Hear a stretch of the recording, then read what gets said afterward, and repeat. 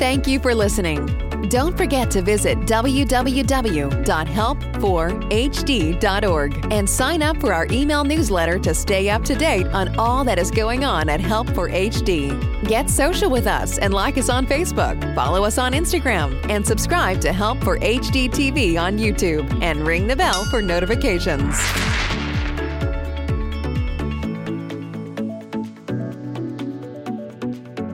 Hello, everyone, and thanks so much for tuning in to Help for HD Live. This show is made possible because of a grant from Teva Pharmaceuticals, Neurocrine Biosciences, and the Griffin Foundation. I'm your host, Lauren Holder, and today I've got Dr. Leora Fox and Dr. Rachel Harding on with me for our monthly HD Buzz show.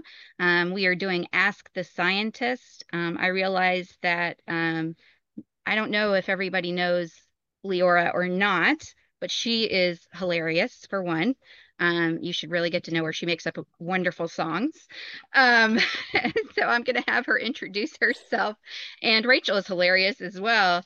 But I've not heard you make up songs yet, Rachel. So we'll see. We'll talk about what you're good at as well. Leora, can you start for us and kind of share your background with HD and how you got involved in HD? Yeah, absolutely. Thank you for that intro. I don't know that I've ever received that compliment before, but I think what Lauren's referring to is at HDSA's convention last June, I did a silly parody of a Little Mermaid song to talk a little bit more about HDSA convention. But yeah, I'm the Assistant Director of Research and Patient Engagement at HDSA. My background is in HD research and in science communication, and at HDSA I oversee our research program. So that's the grants that we give, the communications that we put out about research news, and then bringing the family voice to the drug development process. And I got involved in HD research as a graduate student. I just made a really wonderful connection with my advisor, and the whole field just sort of sucked me in, and I didn't want to leave, and here I am. I've been at HDSA for about 5 years and writing for HD Buzz for, probably 7 or 8 years now. So yeah, that's me. Well, I think it's been determined like you've got to make up a song every year now for convention. I think we really need to must make your parody like a viral thing. So I'll have to share that later. Hey, I'm open to it. Before we go on to Rachel, I've got a question for you about you mentioned that with your advisor and being a graduate student. Who was your advisor? I worked with Dr. Ai Yamamoto at Columbia University, and sort of her, I would say, first claim to fame in the HD field was that she was one of the first to show that if you could kind of turn off the Huntington gene and get rid of some of the harmful protein that builds up. She showed that in a mouse, if you could do that, then you could essentially make the mice a bit better. And so that's where a lot of the current drugs, genetic drugs in development, are coming from. Awesome. I looked into how the brain sort of clears away that protein during my graduate career. Yeah, the brain is an amazing thing. For sure. Okay. Rachel, okay, can you go ahead? You've been on with me before, but go ahead and share about yourself again and just let the community know how you got involved. Great. Thank you so much, Lauren. It's lovely to be here with you again. So I'm an assistant professor at the University of Toronto. And my focus of the research that I do is all on Huntington's disease, really focused in on the Huntington protein itself. And so what I'm really interested in understanding is, what does this complicated molecule that we know is really important in Huntington's disease, what does it look like? What is it doing in different cells of our bodies? What are its normal jobs in nerve cells? And how does that go wrong sometimes when we have the HD mutation? And so, yeah, it's a pleasure to be here today. I'm very keen on talking to the patient community. I also write for HD Buzz with Leora. I've been doing that for about 3 years now, so not quite as experienced or as good as Leora. Leora is not only an excellent singer, but also an excellent writer and editor. But maybe next year, Leora, we should team up for a joint singing parody, because I I'm quite a good singer, actually, especially if I've had a glass of wine. So, Well, this is an audio medium, but I'm definitely blushing. And I would be happy to collaborate on all things science and silly. perfect. Excellent. I can't wait to see it. Like this really has to happen. I want to see the duet next year. It'll be awesome. We'll get started now. It's got to be the best parody ever. Yeah. Perfect. So I've got a few questions that came in via Facebook. For those who don't know, I posted a chat on our Help for HD Live page on Facebook, and you guys are able to actually submit questions anytime that you want. And one of the questions, first off, is a pretty simple one because we've answered multiple times. So I'm going to have you do it. It's how are the advancements coming in trials for a cure? And then the second part is how early can juvenile HD be detected? So let's start with the first part. How are the advancements coming in trials for a cure?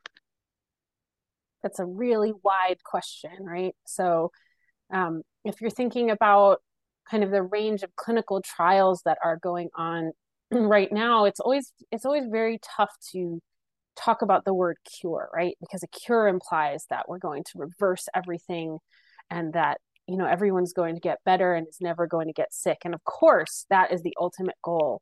I think that a lot of the genetic therapies that are currently in development have this greater goal of trying to slow down the progression or prevent the onset of symptoms, and delay it quite a bit. So that's the goal of a lot of the research that's in development. And there's different trials happening towards that end. There are from different angles. There are genetic drugs in development. Some of them involve viruses and putting a piece of man-made DNA in there that stops the harmful protein from being made. There are different ones that are being developed that get injected through the spine and have a similar approach. And this is a huge question because there's so many things in development. There's companies like Prolenia who are developing the drug perdopidine that has a completely different mechanism of action related to preserving nerve cells and nerve connections. So I think in terms of the cure, we are working towards that in the field from many, many different angles. Both companies and academics are, exploring the biology of HD and trying to translate that into drugs that will first, slow the progression of symptoms and then ultimately prevent symptoms from ever coming on. I don't know if you have stuff to add to that, Rachel, but that is the question. So thank you for that question. Yeah, no, I agree with everything you said, Leora. I think the only things I would add is that, it's important to remember, as Leora said, that there are things in clinical trials which are that disease modifying therapies, which is what Leora referred to when she talks about slowing or stopping symptoms. So which is different from reversing symptoms, right? And then there are other things in trials right now which are about treating specific symptoms. So whether that's the movement, sort of career symptoms or other bits and pieces, or the sort of psychological symptoms as well. And so, we need people working on all of these different fronts. And we're lucky at the moment that there are so many different companies working on so many different approaches. And that stuff is happening in the clinic, but it's also happening before then as well. So there are scientists, all over the world researching different ways to try and help folks with Huntington's disease by developing drugs that might work in any one of those different ways. Yeah. And I had mentioned one company. We could name a lot of them that are in the space, right? There's Roche and Wave and Sage, and I'm gonna I'm gonna upset all of the companies that I haven't named, but there's yeah. Yes.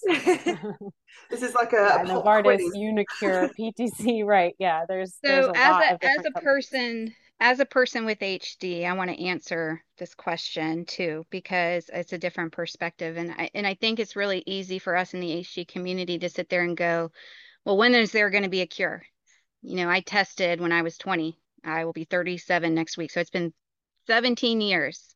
No, 2 weeks from now. 17 years though, since I tested, and my first, response whenever I tested, well, when is the cure? Where's it at? I don't ask that anymore. My goal has changed. If you had asked me 5 years if I had hope that there would be a cure, the answer would be no. Do I have hope that there's going to be a cure in my lifetime now? The answer is yes, I have more hope towards that because of where research is. It is amazing how research has just blown up for HD. And that's huge for us.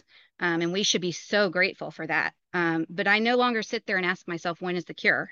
I ask, okay, when is there something that can help us, maybe temporarily even, that gives us a little bit longer until we can get to the next thing that will last us even longer until we get there.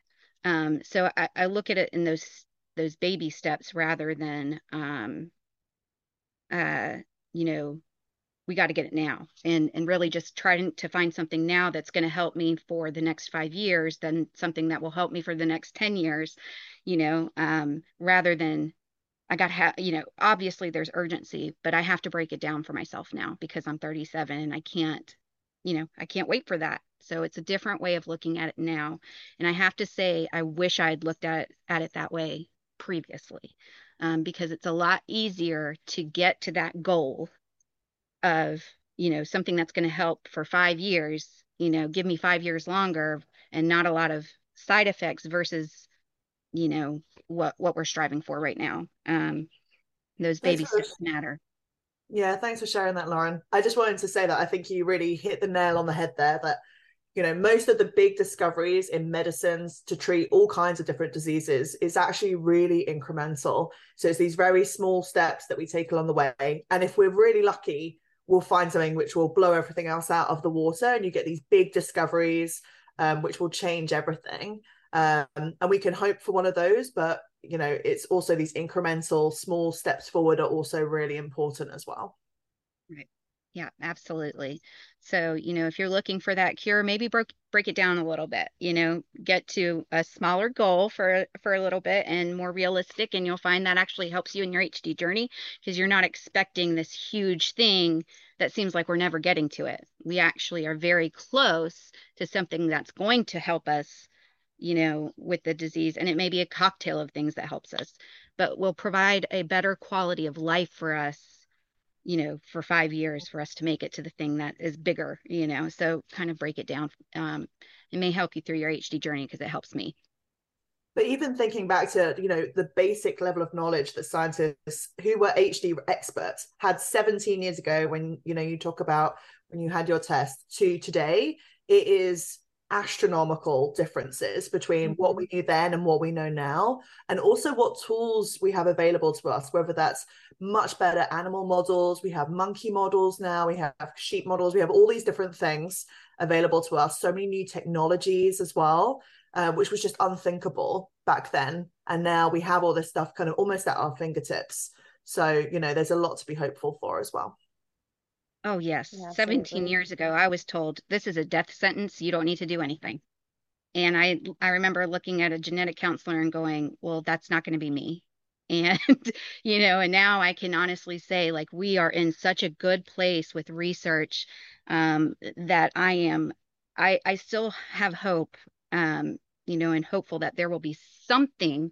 I don't think it will be a cure, but I think that it will be something that helps with quality of life. So, yeah, and I think there's a lot of researchers who would absolutely agree with that. It's extraordinary what has happened, even just having come up in HD research as a grad student 10 years ago, how different things are at conferences and what the atmosphere is in the room around new discoveries every time. So, oh yeah. yeah, thanks for sharing that, Lauren. Well, thank you guys. So let's delve into the second part of this question. So how early can juvenile HD be detected? Who So wants to go that for that? Yeah, so that question, you could kind of look at that from different angles, I think, because the HD gene is present from birth, but it's usually up to a person to decide whether they want to test for it when they become an adult, when they reach 18. I think, folks will get tested for juvenile HD if there is a family history and if they are becoming symptomatic when they're young. So it's possible to test quite early, although it usually happens when a person is an adult, and it really would only be recommended, I think, for someone who's already kind of experiencing symptoms as a young person.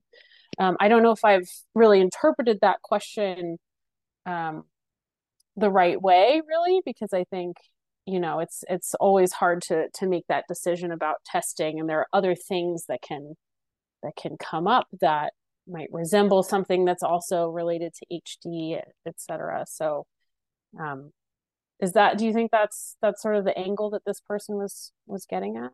I'm not sure. I have the same problem of, if we're talking about actually detecting HD, you can detect that, in utero. If you're pregnant and you do chorionic villus sampling, they can tell you whether or not your child is going to have HD.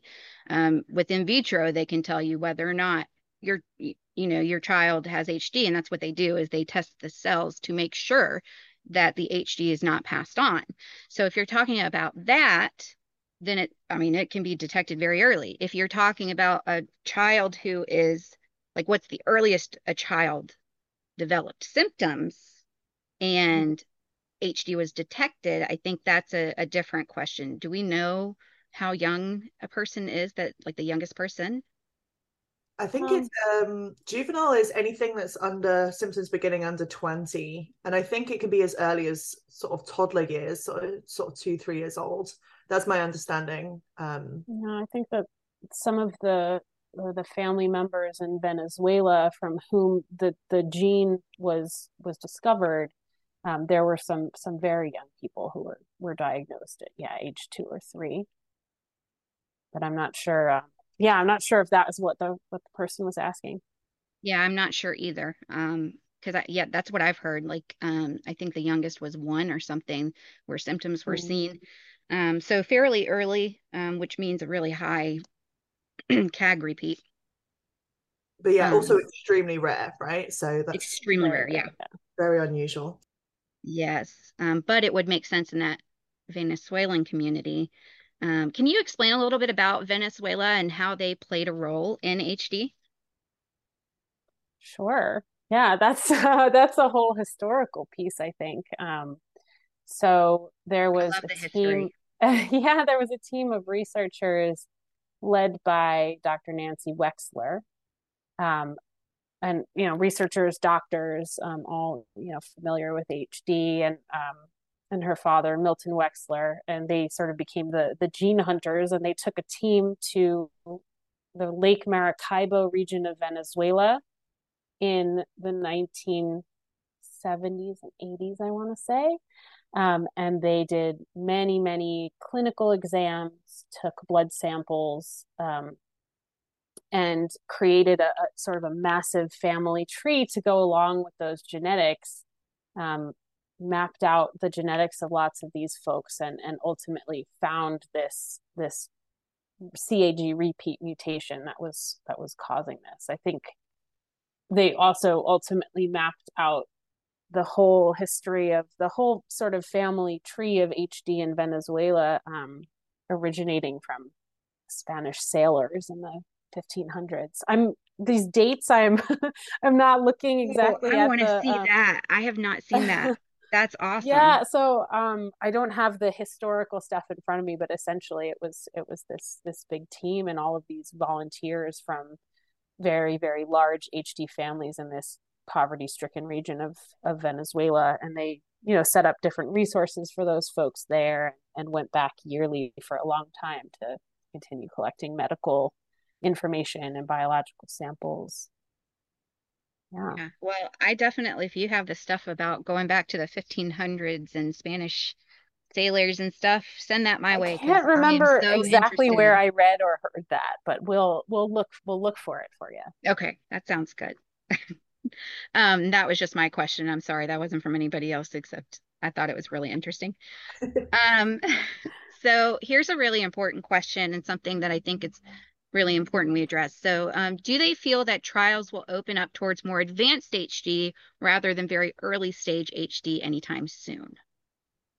Yeah, this is a very good question, and one that we hear a lot at HDSA, and it's a really tough question because when you design a clinical trial, the goal really is to make that happen in as fast a way as possible and accurate a way as possible, such that the product, the drug that you're creating, can eventually be given to a much wider range of people.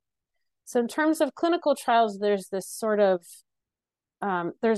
sweet spot that they're getting at where they're trying for Huntington's disease to be able to measure symptoms. So they must really have begun already before we really have accurate biomarkers, and we can talk more about that.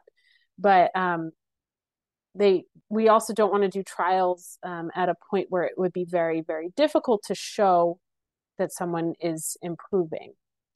And so it's really a tough question in that there's a lot of folks who have more advanced symptoms who would love to be participating in a lot of these trials and helping research forward and potentially trying experimental therapies. But as far as the research side of it, in terms of making sure that things go smoothly and can be measured, and that it's very difficult to do it at later stages. So at this point, most of the trials that are open to folks, especially drug trials, are in much earlier stages of HD. That's not to say that a person who is in the later stages of HD wouldn't benefit from some of these medications if they came to market. And there are also other types of opportunities for folks to participate in research and advance research by doing observational research, imaging, blood draws, all different sorts of things. Enroll HD is a great thing for anyone to participate in. But as far as drug trials, it's a really tough question because for the most part, these trials are being offered to people who are in earlier stages. So thank you for that question. It's I also want to it's point out frustrating. that the observational studies that are available, that the research that's going on that does not involve any type of drug going to somebody, they're really important for the advanced stages. So you can still participate in those observational studies to get the information we need to create these clinical trials, right? Whereas being in a clinical trial where they're giving you a drug, the bad part about the advanced stage HD is you got to think about what other medical conditions does the person have that could cause them to not be eligible? What other drugs are they taking, such as in advanced stages, you need more things like like Dad was on Risperdal. So, is that going to cause an issue in being in, so he didn't qualify for clinical trials because of his diabetes. He was insulin dependent. They have to take all of those things into consideration, not only because of the patient's health, but also because it could mess with the actual results. And so that's something as people are in advanced stages, it may not be the best thing for you, but don't count out observational studies because they're what get us to the clinical trials. So it's really important that those in advanced stages still participate. Yeah, absolutely. And I think that's a really important point. That they're also looking at whether a person has other health issues. Yeah, it's tough though. It's very, very frustrating. And there's a very wide range of folks who are eager to participate in drug trials. In the end, drug trials are experiments, right? Some people are not getting the drug. Some people are sometimes the drug is not going to work, or it's potentially going to make things worse. Of course, it's always the hope that things will work. But yeah, I mean, I think there's lots of ways that one can participate in research without participating in a drug trial specifically. So thanks for bringing that up too. Any thoughts on that, Rachel? Yeah, no, I agree with everything that's been said. I think there are many ways to sort of contribute towards like our a better understanding of Huntington's disease. And the prime example that like things like Enroll can do is help create new systems by which we can help categorize patients so we can measure how much better or they're getting, or like, if things are getting worse or if things are stopping and slowing down. And it's really important that we have all that data so we understand things like Leora mentioned biomarkers. And so there's a number of observational studies, things like HD clarity, where you can give spinal fluid and they'll look at all the different molecules that are in your spinal fluid and track how they change over time. Things like that are incredibly important. And it also, studies like that build up these things that we call biobanks. So this is like a resource for scientists and clinicians who are doing research to be able to access, a spinal fluid sample from a patient that they know is at this stage of Huntington's disease, so they can see how does it differ from a patient at this stage of Huntington's disease, for example. And those are really important resources. So sort of donation of not only your time and everything that you need to give to enroll, but also if you can give, bloods or plasma or CSF, these sort of things are really, really important. Yeah, and if you're looking for ways that you might be able to participate, I definitely recommend going to hdtrialfinder.org. That's HDSA's clinical trials matching service, and it's open to anyone in an HD family. You can fill out a profile for yourself or a loved one. You can just kind of poke around the site and explore as well. So yeah, there's you can learn about the different ways that you can get involved there. We've also got lots of surveys that you can just do from the comfort of your home. That's at hdsa.org/surveys. Hey, Rachel, could you talk a little bit about, I am so sorry, guys, my kid found me, so you may hear squeaking in the background and stuff. Can you talk about CSF fluid and how that's being used now in research and why it's important? Absolutely. So nearly all of the trials that are currently underway in the clinic that are called Huntington lowering trials. So these are trials that use different types of drugs. Those are companies like Unicure, PTC, Roche, Wave. All of these people are doing Huntington lowering trials. And what they want to do is see how the levels of the Huntington protein are changing in the brain, which is really, really difficult to do. So what they do instead is, rather than cut open people's brains, which would be a terrible and unethical thing to do, what they actually do is take spinal fluid from patients. So they take this CSF, cerebrospinal fluid. I always say that, really funny, sorry. And so CSF is what scientists generally call it. And so what they'll do is they'll try and measure the Huntington protein in that fluid instead, as a kind of proxy for how well the drug is working. So basically having like a really good understanding of what's happening in CSF, either from people who are in trials, which are testing Huntington lowering drugs, but also having like a really big mass of data from patients at all stages of the disease with different CAG numbers, different ages, whatever that might be, gives us a really good understanding of kind of where that baseline is and how things are changing over time and other things that we might want to be looking for. So another thing that we'll often look for in CSF during clinical trials, but also to monitor how HD symptoms are progressing, is another protein molecule called NFL, or neurofilament light. And this is used actually in a number of different neurodegenerative diseases, including Huntington's, to show like how the brain health is basically deteriorating over time. And so something that scientists are hoping for is they can stop the increase in the levels of this protein called NFL over time, and that might indicate that brain health is improving after the drug's been given, and that's kind of something that people are hopeful for. But we can also use it to understand if a drug is maybe damaging the brain. So if a drug isn't working the way that we expect and the way that we hope, we would see an increase in that protein. So that's a good way to be like, maybe we need to press pause on this program, or maybe we need to sit and reevaluate what's going on. So, but we can't do any of those studies unless we have those samples from a patient community and people who are not in the patient community as well. We need good controls as well, so we understand what's happening. And that's something that I think most people can get involved with if they want to, if there's a site near you. Are there other things like CSF fluid? Because I know we've discussed on the show before that you can find HD, you can find Huntington in the rest of the body. And there are levels of Huntington that are higher in certain areas. Um, what are the higher areas? Do you know what the higher ones other than just the brain are? Um, and could we take anything from, like, do we know if we can take anything from that yet, or is that still being researched? That's a really interesting question.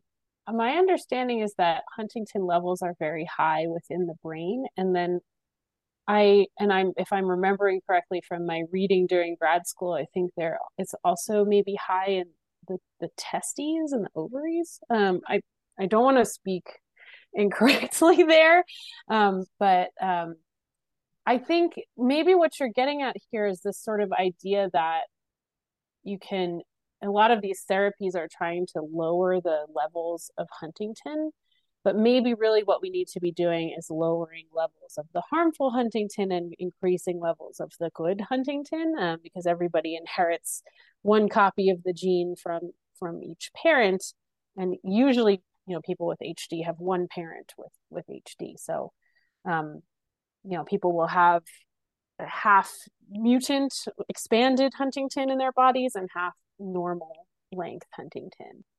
But yeah, I'm not sure. Rachel, do you have any more insight given that you're working on the Huntington protein?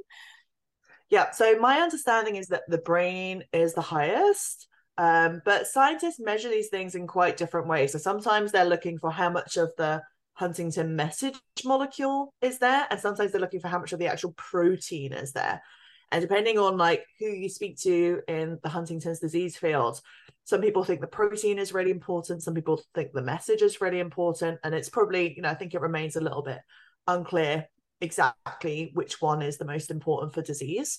But yeah, so when they're measuring these different ways, another thing is, the pancreas and also things like muscle tissue also has a really high level of the Huntington message. But the brain is definitely the one that has the most Huntington protein.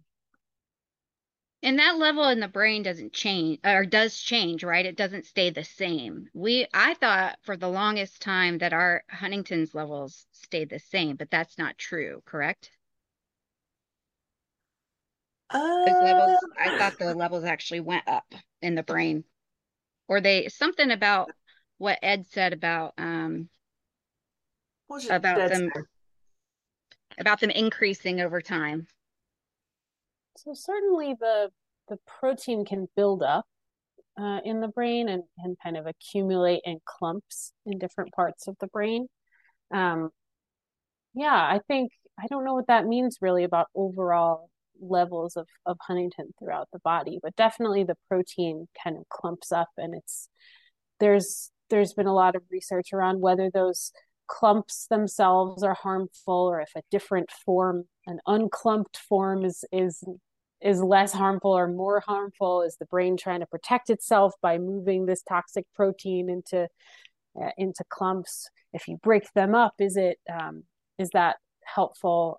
There's a lot of research around the accumulation of Huntington for sure. Yeah, I think this is probably where I'm overthinking this as a scientist and not Yeah. have it as a base level question, which is that, when we're talking about how much protein there is, as a scientist, what you're thinking about is how much of that new protein molecule is being made all the time. Whereas what Leora rightly points out is that what goes wrong a lot of the time in Huntington's disease is that, with a normal version of the Huntington molecule, it will be made, it does its job for a certain period of time, and then after a while it starts to not work so well. So all the sort of systems in our body are able to kind of dispose of older molecules, and there's kind of like almost like a tap with a drain in the sink.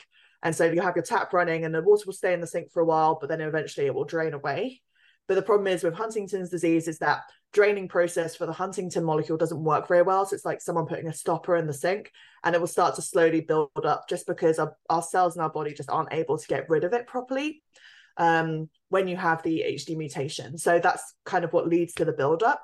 But you're still making new Huntington that is probably working well. It's just that you have all this other stuff around as well. So in that sense, it's like, that's one of the things I think is really interesting, is that there's lots of different sort of variations or sort of flavors of the Huntington protein, and we still are trying to figure out which one is the most responsible for disease, which one do we actually want to get rid of by using different types of drugs. So that's kind of what a lot of people are researching at the moment.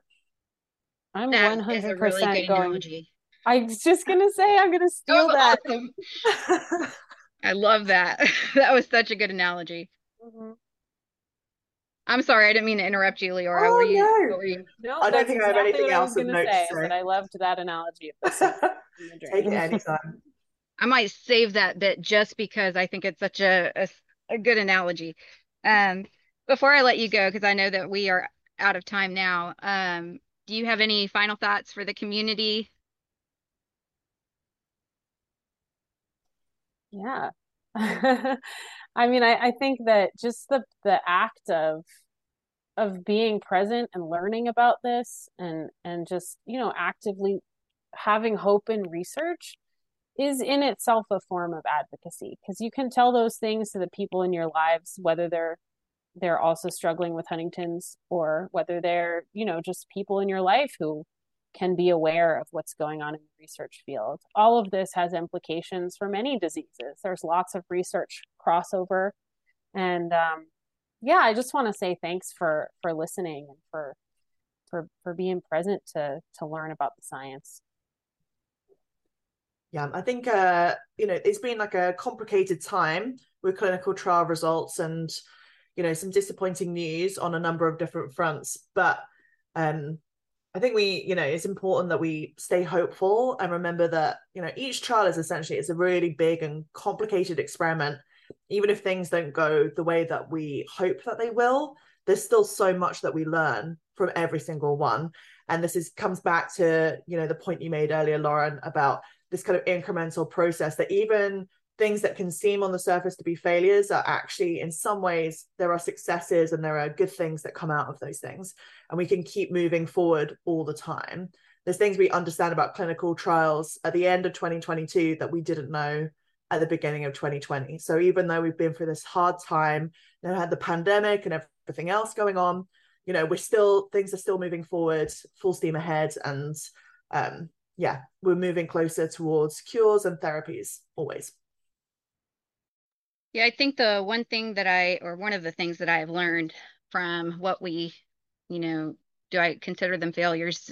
Yes, because, it's a setback for me and for the community. But one of the things that I've learned is that you really need to educate yourself on research and what research is going on to know why it's happening and how we go forward. And it's really about the HD community working closely with research and pharma to be able to get to where we want to be.